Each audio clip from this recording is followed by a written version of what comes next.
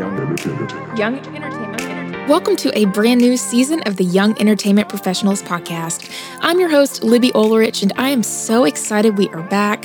We are featuring new faces, stories, and perspectives on what it means to navigate this industry from artists, musicians, managers, and more. Young Entertainment Professionals.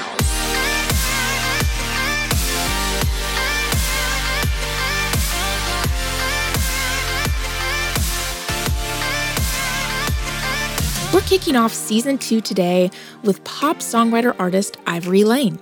She's become one of my dearest friends and is truly so talented. I first heard about Ivory through a songwriter friend in the business who was working with her on some earlier projects, and then I met her at our Holiday Rewind show last December. Ivory grew up performing and teaching herself songwriting and production, and then went on to catch the attention of Grammy award-winning producer Ed Cash. She moved to Nashville from North Carolina and then signed a record deal with Justin Timberlake's label Villa 40. Ivory has collaborated with writers like Chris Stefano, Jimmy Robbins, Lori McKenna, Shane McAnally, and several others. She's also received 2 major ad placements with her song Something's Gonna Happen, one of which for White House Black Market. Her music is a blend of orchestral and pop synth sounds, taking light to her influences including Peter Gabriel, Annie Lennox, Coldplay, and Imogen Heap. She traveled to London last year to record new music with the help of producer Liam Howe. Lana Del Rey, Ellie Goulding are among the names he has also worked with. Her personality and aesthetic is much like your favorite character in a classic Hollywood film, and she shares more about that and how she's taken her style to be relevant and true to herself in 2019. Ivory's latest releases include Boy Loves Me, Heaven, and Me, of which we all talk about more in this episode. So before I give her whole story away, let's get right to our conversation with Ivory Layne. Welcome, Ivory Layne, to the Young Entertainment Professional Podcast. Thank you. Thank you for having me. Hey, of course. So you were on our holiday show. I was. And it was so fun. Yeah. I think we'd met in passing before, but we got to know each other and your sister Madeline, who manages you. Yes. At the show. I locked eyes with you and I fell in love. Really. It was and now emotional. we're here. And it was Christmas. It was magic. Now we're here. Josh is like, what's going on? I'm just being honest about my feelings, Libby. Listen, and you were wearing the cutest sweater known to mankind. Do you remember? It was like sequins and... It was my ho, ho, ho, yo, yo, yo sequin. Yes. So I could flip the sequins to be like ho, ho, ho, or I could be a little bit more like Justin Bieber Christmas. Yes. And say yo, yo, yo. Yeah. Yeah. Or just ho, yo, yo. I could make it really whatever I wanted. Kind of pyrotesque a little bit. That one's always a hit. At Christmas it is. parties. Honestly, that's what drew me into you because sometimes green rooms, especially when you're working with you're at a collab show, you're like, who do I talk to? This feels like middle school again. And I saw that sweater and I'm like, I can talk to that girl. She's got some humor and style. Done. I'm all about the humor. And the style. And the fusing of fashion. I think you could come out with a little clothing line or something. Oh, thank you. I'll note that. I'll put that in the back of my brain. There, Done. For later. Perfect. So we're here to talk about your career. That rhymed. Love it. I was about to say, are you writing a song right now? Maybe. We're in a songwriting building. Co-write? Yep. We're gonna do an example co-write in the beginning of this podcast. Perfect. And then work into the real stuff. So you're from North Carolina. Yes, correct. And then you moved to Nashville when you started working with producer Ed Cash. Yes, on correct. your first EP. Mm-hmm. Before we talk about that transition, what was kind of your goal in mind when you were in North Carolina? So before your art teacher was like, hey, my friend is Ed Cash, you should think about working with him. At that time, what was your train of thought before you were like, okay, I'm going to move? Totally. Well, I went to a pretty rigorous college prep school. So the immediate goal was to go to college. Yeah. That was kind of all that I knew. Mm-hmm. And I knew that I wanted to pursue music. I had been writing music pretty much my whole life. But around the age of 14 was when I was like, I want to pursue this as a career.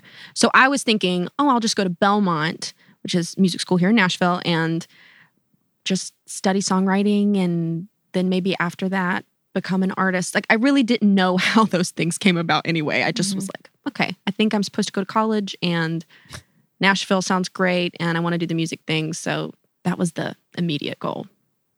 Love it. And so your art teacher introduced you to Ed Cash, who's produced records for like Amy Grant, Dave Barnes. I mean, the list is just like... It's long. It's really long. It's long. So you met Ed Cash. You produced your first EP. What was the vision in mind for that? You have Disappointed Superman. You also have got Something's Gonna Happen. Yes. Which we've talked about before. Got 2 ad placements. Yes. White House Black Market. Mm-hmm. And then another ad placement that's on the list there. So what is a little interesting about that EP, the Something's Gonna Happen EP, is that it's not my first one. I keep thinking it's your first one. But I totally get why you would think that, and everyone would think that, because my first original one is no longer available on streaming. You can find it on iTunes, I believe, but you can't find it on Apple Music or Spotify or any sort of streaming service. It is hidden, and I'm telling you about the Easter egg now. So everybody scurry to find it. I'm not gonna lie. Once you listen to it, you'll be like, "Whoa, is this the same girl?" Like, she sounds very. Okay. I feel like I sounded more British back then because I really liked. You had some like really Adele British. vibes. Yeah. Well, I listened to Regina Spektor when I first started really getting into songwriting, so I kind of copied a lot of those like open vowels, and it just happened. It did. And the music is a lot more quirky, but that was the EP that I worked on with Ed. Okay. But during that time, we had full intention to make an album. We weren't even trying to make an EP. Like, I had recorded several songs with him, and I don't remember the exact number. So a few of those extraneous songs were Superman and Disappointed. Okay. So what happened with the Something's Gonna Happen EP was that I wrote a song, the title track, Something's Gonna Happen, with Luke Brown and Chuck Butler here in town, who were making waves in the sync world, and I wanted to write something for sync, so I wrote that song with them. Okay. And it ended up getting a placement, and because of that, we felt like the best idea, my team and I, was to just craft together a little EP with the songs that I had. So we just threw Disappointed on there with Superman and Something's Gonna Happen, put it out into the world so that when people heard this song, they'd be like, "Who's this girl? Ivory Layne, let me go find some music." And they'd have something marketing. fresh to find. Right. Yeah. So it was really just like let's put some music out. So no promo, no anything, just here you go. Within that time, how were you kind of building your voice and your sound and like who you want to be as an artist? During that time, I was just trying to figure out how to be an adult because I had just moved to town and I hadn't even been here for a year. So I was meeting a lot of new people. My finger popped. Ugh, sorry, that was gross. I was meeting a lot of new people and I was writing with a lot of people, which was something brand new to me. I've written a lot of songs with Ed and his brother Scott, but they were never organically started in the room together. It was always things that I would bring to them, like finished songs. And then they would come back and be like, "Here's how you could make this better." So I was learning how to actually co-write with people, like start to finish. I was learning a lot more about production and meeting a lot more people who could kind of help me with that. And figuring out, again, like I said before, like how to live alone and live away from my parents. And so it was just a lot of finding myself in general happening around that time. Right. Nothing super focused. And so you're here writing. Can you talk about some of the people that you wrote with when you first moved here? Yeah. Well, I've had the privilege of writing with so many amazing people here in town from so many different genres. So I've written with Matt Bronley, who has a project called Unsecret now, which is a really cool, really like dramatic music project that we just released a song called Get Ready. And he's a pop producer. I've been able to write with a ton of country writer producers like Jimmy Robbins and Shane McAnally, Lori McKenna, Chris DiStefano, Tom Douglas. I love Tom Douglas. Oh, wow. I love him so much. He is precious and also just so wise. So wise. I really wish that I had had my voice memo app running the entire time because he just kept dropping these tidbits about life that I'm like, scribbling to write down. So yeah, and that just kind of started, I think that actually started with Joe Fisher at my artist development company connecting me with Jimmy Robbins. And the first write that I had with Jimmy Robbins was with Natalie Hemby as a third. And we wrote this song called God Save the Queens, which I hope comes out one day because I love it. But after I wrote with them, I'm like, this is like, I could write with them for the rest of my life. Yeah. It was such a great experience. And because everything in Nashville is so communal and word of mouth, it felt like after that, I just started making friends and going around certain country music circles and writing pop music. But yeah, it's been great. What is that like, writing a pop song with a songwriter that writes primarily for country music? Is there... Well, I love it. I think that country writers like it too, because it gives them a little bit of a stretch your legs moment from doing all of the country stuff. I love writing with country writers because they're such brilliant storytellers and they don't take bullshit. They're very much, hope I can say bullshit here. Yes. They're very much just, they're used to telling real stories. Mm-hmm. And so it's a very conversational process. It's very easy. It's very fun. I don't hear terms like, well, on the radio today or in top 40 today. It's not competitive. It's just I feel like country writers are very focused on making sure the artist feels like they're being heard and their opinions are being expressed in a way that feels authentic to them. Right. Do you have any advice for writers out there that are trying to, or artists really, that are in the writing room and trying to figure out how to express what they want to say, how they would say it? Oh, I love that question. Yay.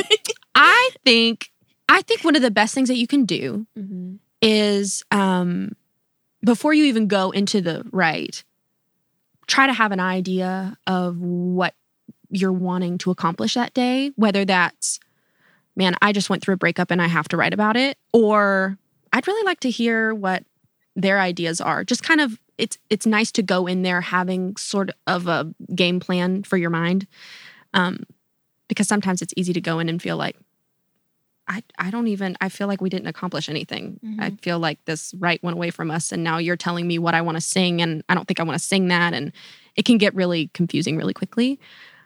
And I also think that one of the best things to do is, especially when you have other writers in the room and you're not just writing with like a producer who's running tracks and you're sitting in the back writing lyrics. If you've got another writer in the room, listen to what they have to say and process it. And don't just go, no, I don't like that. There's nothing more frustrating than writing with an artist and hearing them say like, just shoot down every idea. But then they don't have something to exactly. And it's not because I don't want an artist to have an opinion. It's simply because, well, just let me in. I'm just trying to be a part of your brain right now. I'm trying to help you. I'm trying to, help you express yourself. So I think just kind of being patient and letting a writer share some ideas and thinking about it, like sitting with it, even if it's just 5 seconds, and telling them maybe why you don't like that.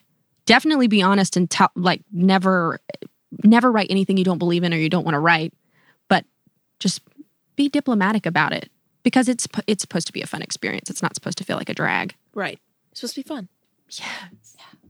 So you've got some new music out right now. Yes. Me, Heaven, Boy Loves Me, all previews of like a whole new project that you've got coming out. Yes. That you've put together. You recorded most of these songs in London. Mm-hmm. And then your sister Madeline, who we've talked about a lot, who's awesome, manages you, has played a huge role in the visual component of this project. So can you talk a little bit about like what inspired all of that? And looking back, was there something that happened within your music career that kind of fueled the inspiration for this process? Yeah. Libby hitting it with the hard-hitting questions. I love it. Just trying to get deep, No, I just, they're great. They're great and they're different questions, which I appreciate. I think the overall inspiration, and it's been my North Star since day one. I'm obsessed with old Hollywood and I love the aesthetic. I love the vibe. I love how it's classy, but it can be sexy and elegant and also theatrical. And those are all things that I'd like to think that I am myself. And so over the years, it's been a steady but sure kind of fine-tuning to get more and more into that old Hollywood look and feel, but still preserving the fact that I'm 24 years old. I'm not walking out of a time capsule. I want to be relatable, and I live in 2019. So that's definitely been the approach for all of the visuals we've created around the songs coming out this year, keeping that old Hollywood vibe and fine-tuning it so that it feels very much like me. And it feels very real and authentic, but it also looks slick and pro. So we've been finding some really great creative collaborators in town to help create this brand from a visual standpoint and on socials. So like for Boy Loves Me, I wanted to shoot in a theater. We got to shoot in the Franklin Theater, and David O'Donoghue did a brilliant job making this beautiful film out of it for the music video. Cedric Jones shot photos the same day. We've done a lot of hustle last-minute projects, but I think it's paid off because we have had complete control of the visuals and trying to guide the fans that I already have into this new season of aesthetic and music. That feels more current me. Because the hard thing about releasing music and trying to get people excited about it is sometimes I don't feel super excited about it because I've lived with that song for so long. So you need a new way to present it. Exactly. Yeah. I need a way for me to feel excited about it and to feel confident about, hey, this is relevant to me still. So it's been a really fun process meeting new people and actually getting to see a brand that I've dreamt up in my brain come to life. Boy Loves Me was the first song that kind of like launched this new season, I feel like. Was it? Yes. Okay. What line in that song was it the movie line in the beginning that started that whole idea, or was it just kind of this like sense of like an experience? Yeah. That started the writing process. Kind of both. So I was in the process. I was talking to a boy at that time, and it was at that place where you see potential. And also I wrote Committed right before I wrote Boy Loves Me. They were like in the same month or like 2 months. It was like the same. I was drawing from the emotions from that same situation. But I was talking to a boy, and it was at that potential moment where, you're flirting and butterflies are happening. And I was, looking forward to talking to him and all this stuff. And I was like, man, I just love this feeling. But I also love being by myself. And I also love this life that I've created as a single woman. And my mom, this song has a lot to do with the way that my parents, but especially my mom, raised me and my sisters to always be confident in ourselves as an individual. Right. And I didn't date in high school. And my mom was always like, if I ever got a little down on myself about not having a boyfriend, she would just be like, your dreams are too big. Your dreams are too big. Like, when are you going to have time? When are you going to have time to have a boyfriend? And so those values and that confidence that my mom instilled with me, coupled with this juxtaposition of I'm talking to a boy and I'm loving it, and we vibe and it's great. I'm liking this relationship. I wanted to write a song that allowed me to feel both of those emotions at the same time. And so the visual that came to my mind first was I love going to movies all alone, because that's something that I actually love doing. I think it's a very indulgent, fun, self-care. What's the last movie that you saw? Oh my gosh. By yourself? Well, embarrassingly enough, it wasn't embarrassing, but I'm trying to, I want to say it was like a Star Wars movie or something. It was a sci-fi. There's this whole planet sci-fi theme going on, and I love it. Science fiction so much. It was a science fiction movie. I want to say that it was a Star Wars film. I'm kind of blanking on it. I just know that my sister did not want to see that with me. And we went with another friend to the movies, and I was just like, y'all, I love you, but I'm not seeing, it's like they wanted to go see a rom-com or something. I'm like, peace out. I'm going to go see the planets. Don't know. Again, I don't remember what movie that was, but I just remember sitting there and being like, I love this. Let's stay forever. Great. What's your favorite classic film? Oh my gosh, my favorite classic film would probably be, I want to say, okay, 2 answers. Funny Face with Audrey Hepburn because the aesthetics and the visuals, I always go back to that movie when I'm creating something or I have like a vision for a music video or something in my mind. I'm like, what did they do in Funny Face again? Right. And it just makes you feel good watching it. It's just a really fun movie. Singing in the Rain is probably another top one for me because my first performance ever as a child was, I think I was in like the 4th or 5th grade and I sang Singing in the Rain. What? And I had a Hello Kitty rain jacket and a little heart like umbrella and galoshes, and I love it. Yeah, no, classic films are the best. Mm-hmm. Honestly, I feel like they're a really, really good escape.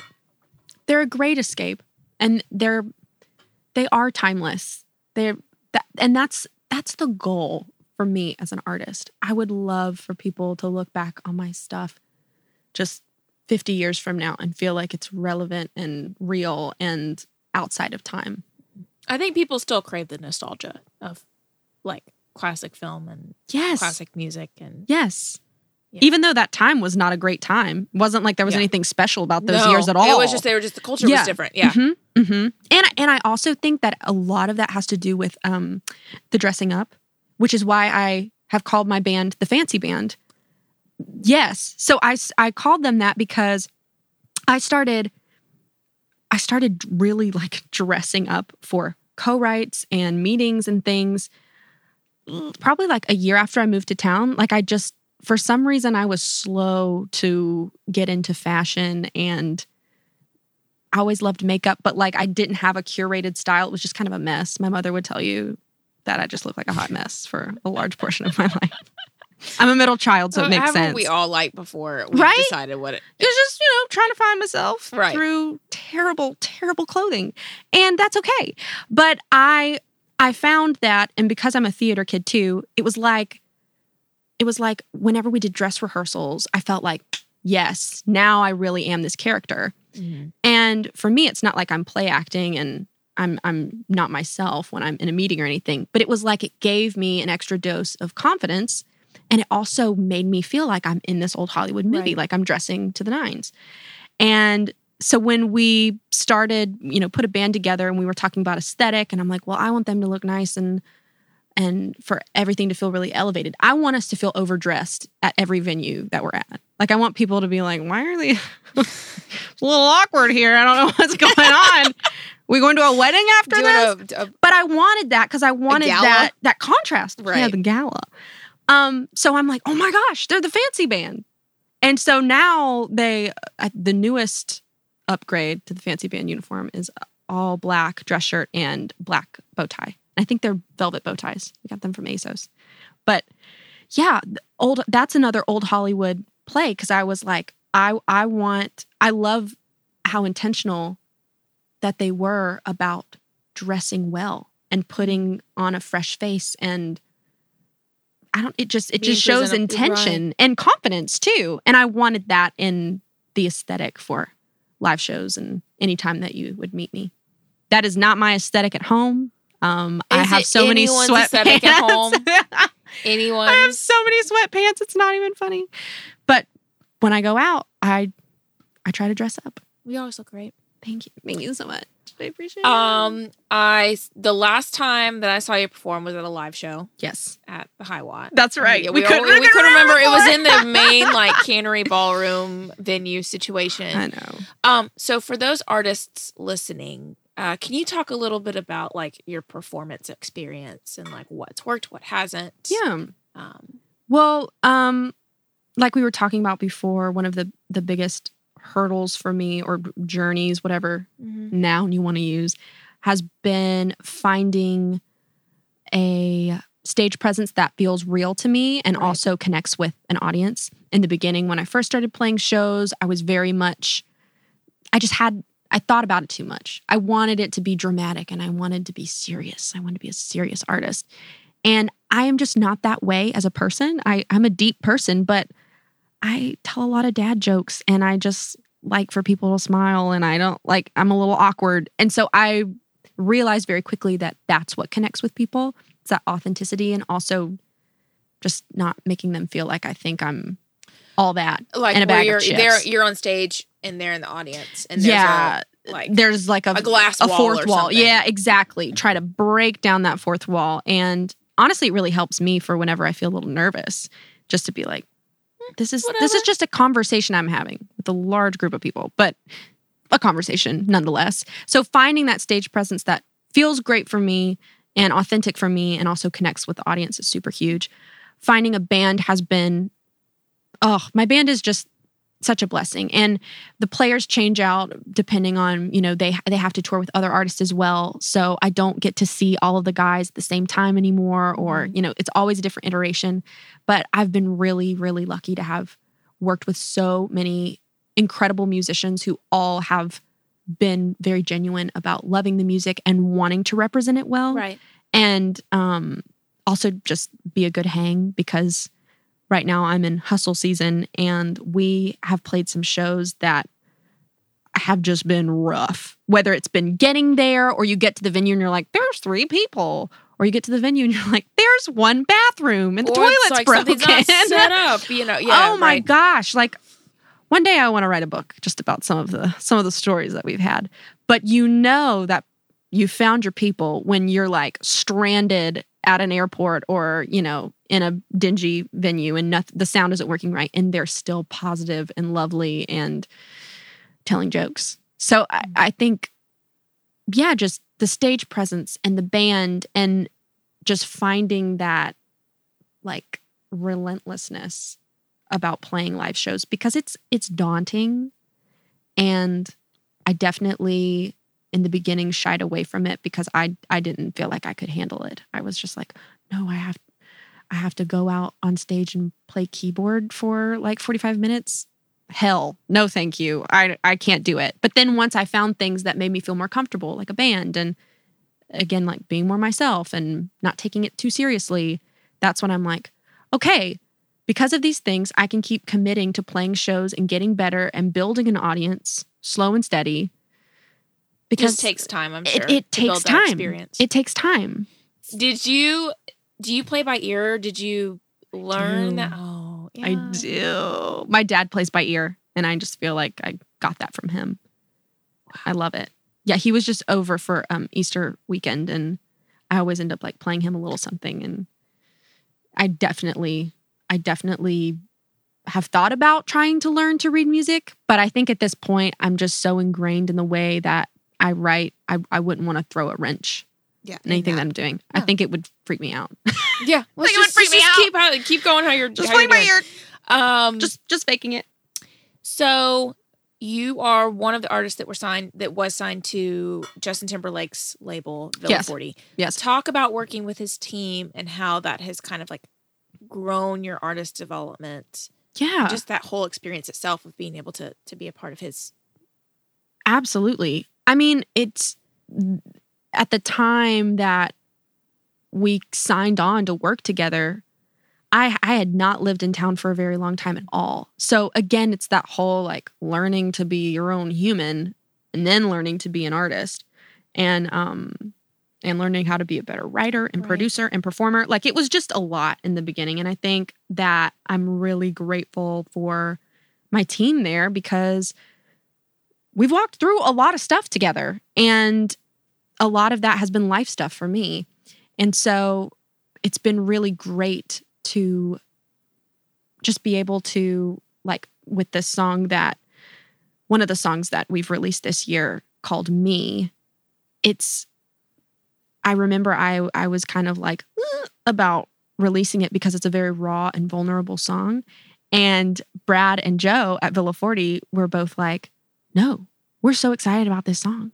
This is like the song that we're most excited about for you to release. Like, let's do it. And like, do a cool concept video for it. Like, go crazy. And they really, them saying that just meant so much to me because it just showed me, okay, they actually care about me being an artist. Like, I'm not a performer to them. And I'm not just like. They want you to shine. Exactly. Yeah. And they care about my songwriting. And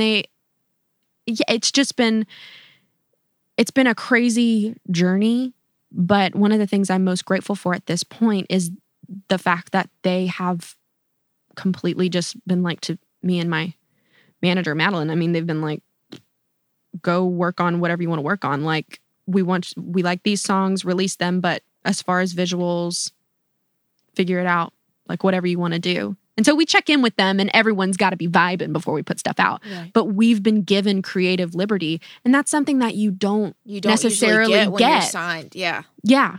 So they've been very open to that, and it's been a journey of trusting each other and growing together, and them growing as a company, and Really quick, tell the story of like when you found out that you were getting signed to them, because like it was totally not even something that you No, I did not even, I had was no it like idea. You were vetting yourself to I had no clue. I didn't know that Justin was starting a company. I didn't know that my music had been sent to him. That had happened because someone at my publishing company was like mutual friends with, I think it was Joe at Villa. And they knew that they needed music, or they were looking for artists, I think. Mm-hmm. Yes, they were looking for artists. And specifically in the pop world. So they sent along my music. And I got a text from management saying, hey, I know you're in a co-write right now, but don't freak out. But Justin likes your music. And all these exclamation points. And I'm like, Justin from The Office? I haven't met this guy. But that's really sweet. Yeah. And he's like, no, like the Justin Timberlake. I'm like, what? Why? That's insane to me. It's so insane. It is. And it's like the most interesting compliment to me. Like, I never in a million years, it feels like a stress dream. Well, not a stressful dream, but stress dream's just weird. Yeah. I just was like, how did he hear my music? Why? This is just. What does this mean? Yeah. Exactly. And then I got to meet him. And we've had several meetings talking about working together and what that would look like, and his goals for this company and my goals as an artist. And they just seem to line up. And so I'm so grateful that he took the time and saw something in me that he connected with and totally reached like in a different direction than the kind of music that he was working on. Because that was the biggest shock to me. I was like, why does he like my stuff? He's amazing, but I'm like this baby artist who's figuring out my sound, and probably I would assume something that he could contribute to creatively, which is like always a huge deal. Exactly. And he's been very supportive of my writing, like which is, especially on songs that you write yourself. It's like, oh, thank you. Thank you. I'm going to log that away for when I'm having a bad day, for sure. So yeah, he's been great. That's incredible. Biggest takeaway so far. Okay. From your career, like at this point, like something that you've learned. Biggest takeaway. About yourself. Ooh. I don't know why I like feel this like, gosh, I really got to fish for something. I feel like there are so many takeaways. Probably the biggest one for me has been the realization that people are so important. Other people, not me. I'm not that I'm not important, and not that I don't value myself, but it's so easy to get trapped in my own little world and to feel really alone, and like people aren't walking through what I'm walking through, and people can't understand. I get like very middle school about life a lot of times. I feel like sometimes I don't know how you are in middle all school. But yeah, I was just like, no one understands me, and everyone wants me to do stuff that I don't want to do it, and this is so hard. Yeah, and like one day, and always being like, one day I'm gonna this and this is gonna happen that I've dreamt of happening, and then everything will be okay. And it's just like such a weird narrative, like it's we create exactly, and we feed ourselves daily. And so the first part of that, just like the importance of people, there's never, when you invest with people, you can't lose. Sometimes you can be in partnerships or even in relationships with the wrong people for you. But at the end of the day, like when you're investing in people and you're striving to be humble and to see greatness in other people, not just in yourself, that's been something that I've been really attuned to this year, especially putting out some of this music that goes back to that theme. I just think you can't lose. And you're not going to look back on your life and be like, well, dang, like, Well, and what did I do with it? Well, but I genuinely think this about like you, that you being so young and being able to kind of like manage this success that you have while being grounded at the same time. Like, it's just hard living in a world like where, there's a lot of young writers that come here, a lot of young artists, producers, publishers, like a lot of young people in this industry. Like, from a young person's perspective, like, do you have any advice on how to not let that like warp like who you are, or who you think you should be, or my heart goes out to artists and writers that I see who, especially when they're in like that 17, 18, 19 age range, because that's how old I was when I got started in the industry, I guess, quote unquote. And there's this rush I feel like young people have to prove themselves, prove ourselves. I'm still young, right? Same. That we often, like what I was saying before about, well, one day I'm going to prove them wrong. One day I'm going, like, my dreams are going to happen and it's going to happen like this. And then everything will be fine and people will like me. And like, it's this weird kind of future utopia. Like a tunnel vision. Tunnel vision. And this pressure that you apply to yourself just because you're young and you're trying to prove to people that you're smarter or more mature or more talented or whatever. And I just think if you're a young creative, like you gotta take that pressure off of yourself.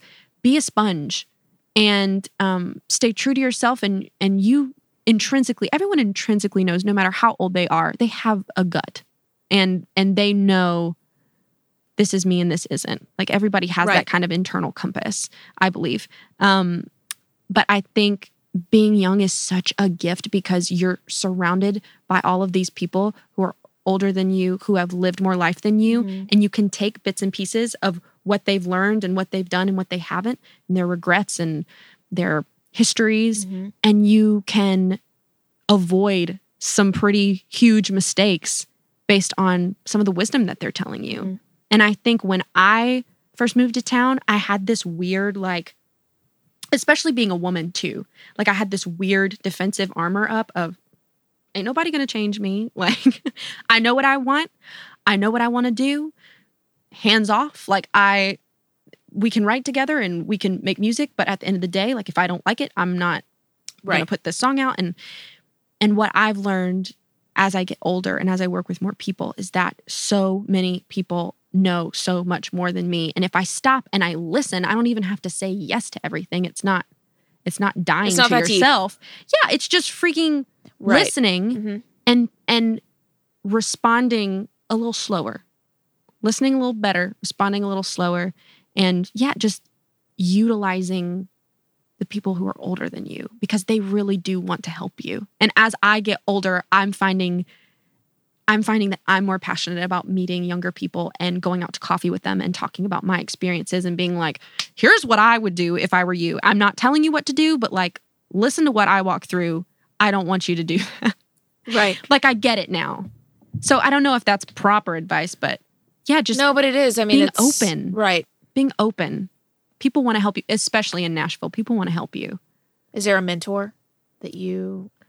Ed Cash was my probably biggest mentor, especially in moving to Nashville. He was very integral in that and was the first person that I worked with who allowed me to produce music and learn from his interns and him. And so he was definitely a mentor. And honestly, like, right now, I'm just really inspired by artists like Annie Lennox and Peter Gabriel and digging into music that I wasn't even aware existed when I was growing up because I just wasn't in that timeline. And looking at their careers and looking at their music and being inspired by them. So they're not necessarily mentoring me. I would love to make up a lie and say that they are. But that's been the focus right now. Someone that you look up to. Exactly. Yeah. Just focusing on that older music that, again, has that timeless factor and that authenticity and something different. No one wants to create regurgitated goop. on the radio. Quotable. No, thank you. Regurgitated goop. How did I title that as my album? The world will never know. Your music that you've released all like obviously sounds like you, is consistent, but they do all have their different sounds. Sounds like everything. me. Loud, yes. chatty. Love it. Where can people listen to it? Where can they follow you? What can they expect? Love it. You can listen to me on Spotify, on Apple Music. It's Ivory Layne, Layne. I'm not a street. Mm-hmm. Again, I just love saying that. It's my catchphrase. And I'm on all the socials. I'm not really avid on Snapchat, but I still really, I don't understand Me neither. it. I let that go a long time ago. It just feels like a separate planet. Yeah, and like a different world. I love Insta stories, so that's kind of where I've been living mainly. You're really good at them. Thank you so much. You're good I'm at them. bad at Twitter, and Facebook just becomes something that I posted. Well, I posted on Instagram. I love Facebook because it's like a completely different fan base for me. Okay. But like I end up just sweeping my Instagram posts over to Facebook. So Insta stories is where I feel like you're getting the hard-hitting journalism. You're getting the hard-hitting journalism. Yeah. But yeah, it's just the day-to-day of Ivory Layne. Ivory Layne, Layne. I'm there. And I am hoping to be announcing some shows sometime soon here in Nashville and because they're really freaking good. Across the globe. Maybe I'm just gonna, prepare the fields for rain there. Yes. World tour is happening. No one knows just about it, including my team. They don't know about it, but it's happening. It's happening. And then we'll be releasing a song a month indefinitely. I'm hoping for the rest of the year, but we'll see. I hope for the rest of the year. I know. I mean, maybe for be the rest a lot of work, my life. but yes. Well, friend. I know, there's so many songs. So many. I know. And they're all good. Well, thank you so much. And I'm excited because as we come to the end of the London sessions, we'll be releasing hopefully some songs that I've written here in Nashville and have been produced by friends here in Nashville. So it'll be a little more localized. A smidge. So much going on. So much going on. All good things. All good things. All good things. You can't see the bags under my eyes, can you? I'm glad this is a podcast. You look great. Thank you. Thank you. Thank you, friend, for joining us. You're the best. Thank Go you, check friend, it out. for having ivorylayne.com. Thanks, Liz. Yeah. No regrets. No regrets. No regrets. No regrets. Cool.